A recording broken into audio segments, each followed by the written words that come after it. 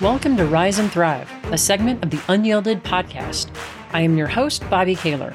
These short segments are meant to be fuel for you, for your week, and for your life. If you are finding value in these, and if you haven't done so already, make sure that you hit that subscribe button so that you never miss another episode.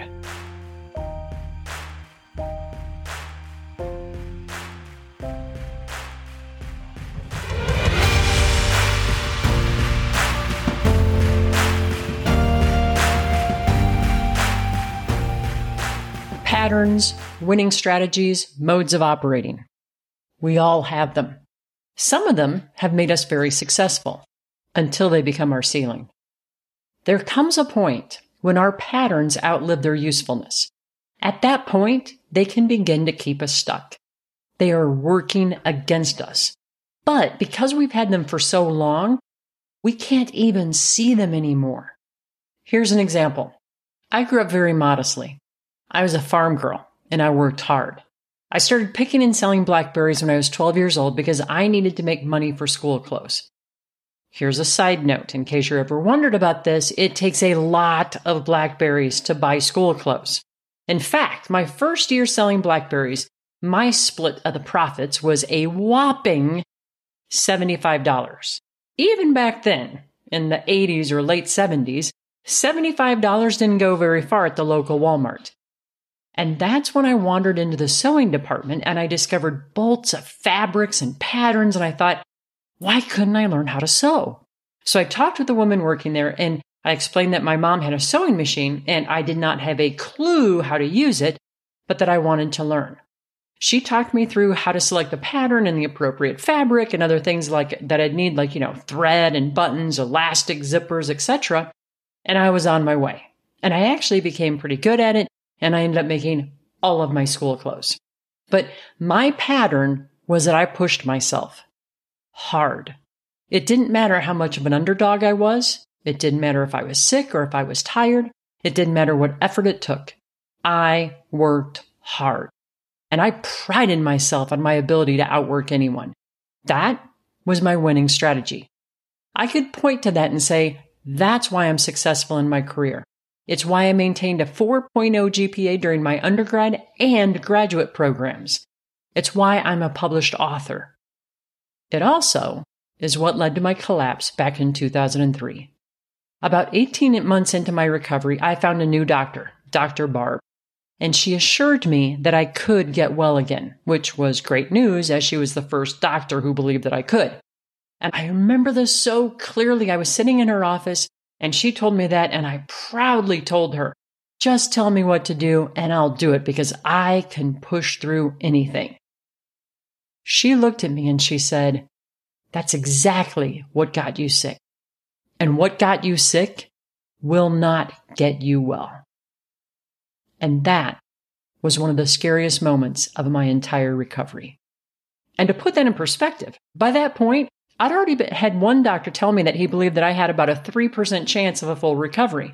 And later, I would have one doctor, this was a couple of years after that, who he was looking at my adrenal gland report. And based on those results, he told me, and I'm quoting, you should not be alive with these results. But those moments were not as scary as that moment with Dr. Barb. When she said that to me, that's exactly what got you sick, and what got you sick will not get you well. That felt like she cut off a part of who I was. I identified with my pattern to the extent that the pattern was me.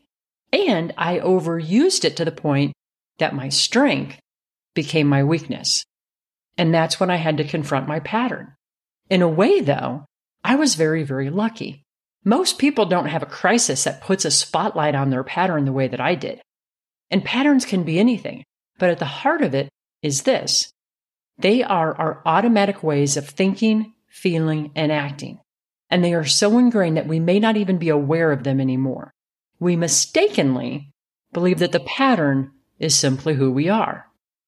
The problem comes about when we take the pattern or the behavior too far, like I did.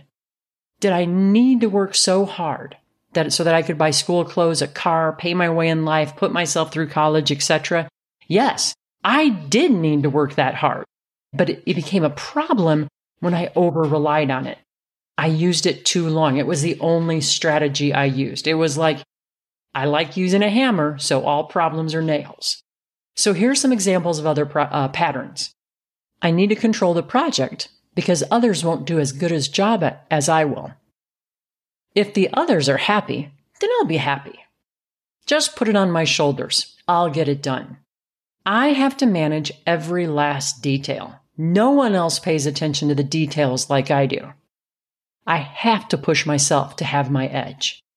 I'll just do it because I'm the only one who can do it right. Why do all the worst things happen to me? Others think I'm distracted or that I overthink things, but I am always 5 steps ahead on our backup plans. If I say no to a request, what will others think? And don't worry about it. It's going to work itself out. Again, patterns begin to work against us when we take them too far. Most of our patterns are driven by our inner saboteurs. And this comes from the research, it's specifically in positive intelligence. There are 10 saboteurs that researchers have identified.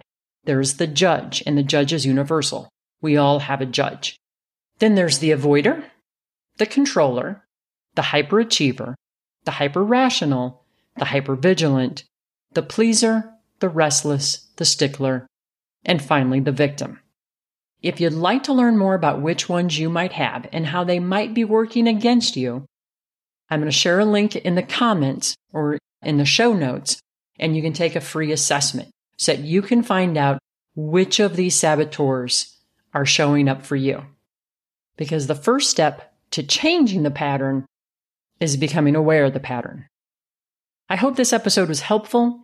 I'd love to know your comments. If you have any questions, send them my way. And if you haven't done so already, make sure you hit that subscribe or follow button so that you never miss another episode. And as always, thank you so much for tuning in. I hope you have a fabulous week, and make sure that whatever happens, that you rise and thrive.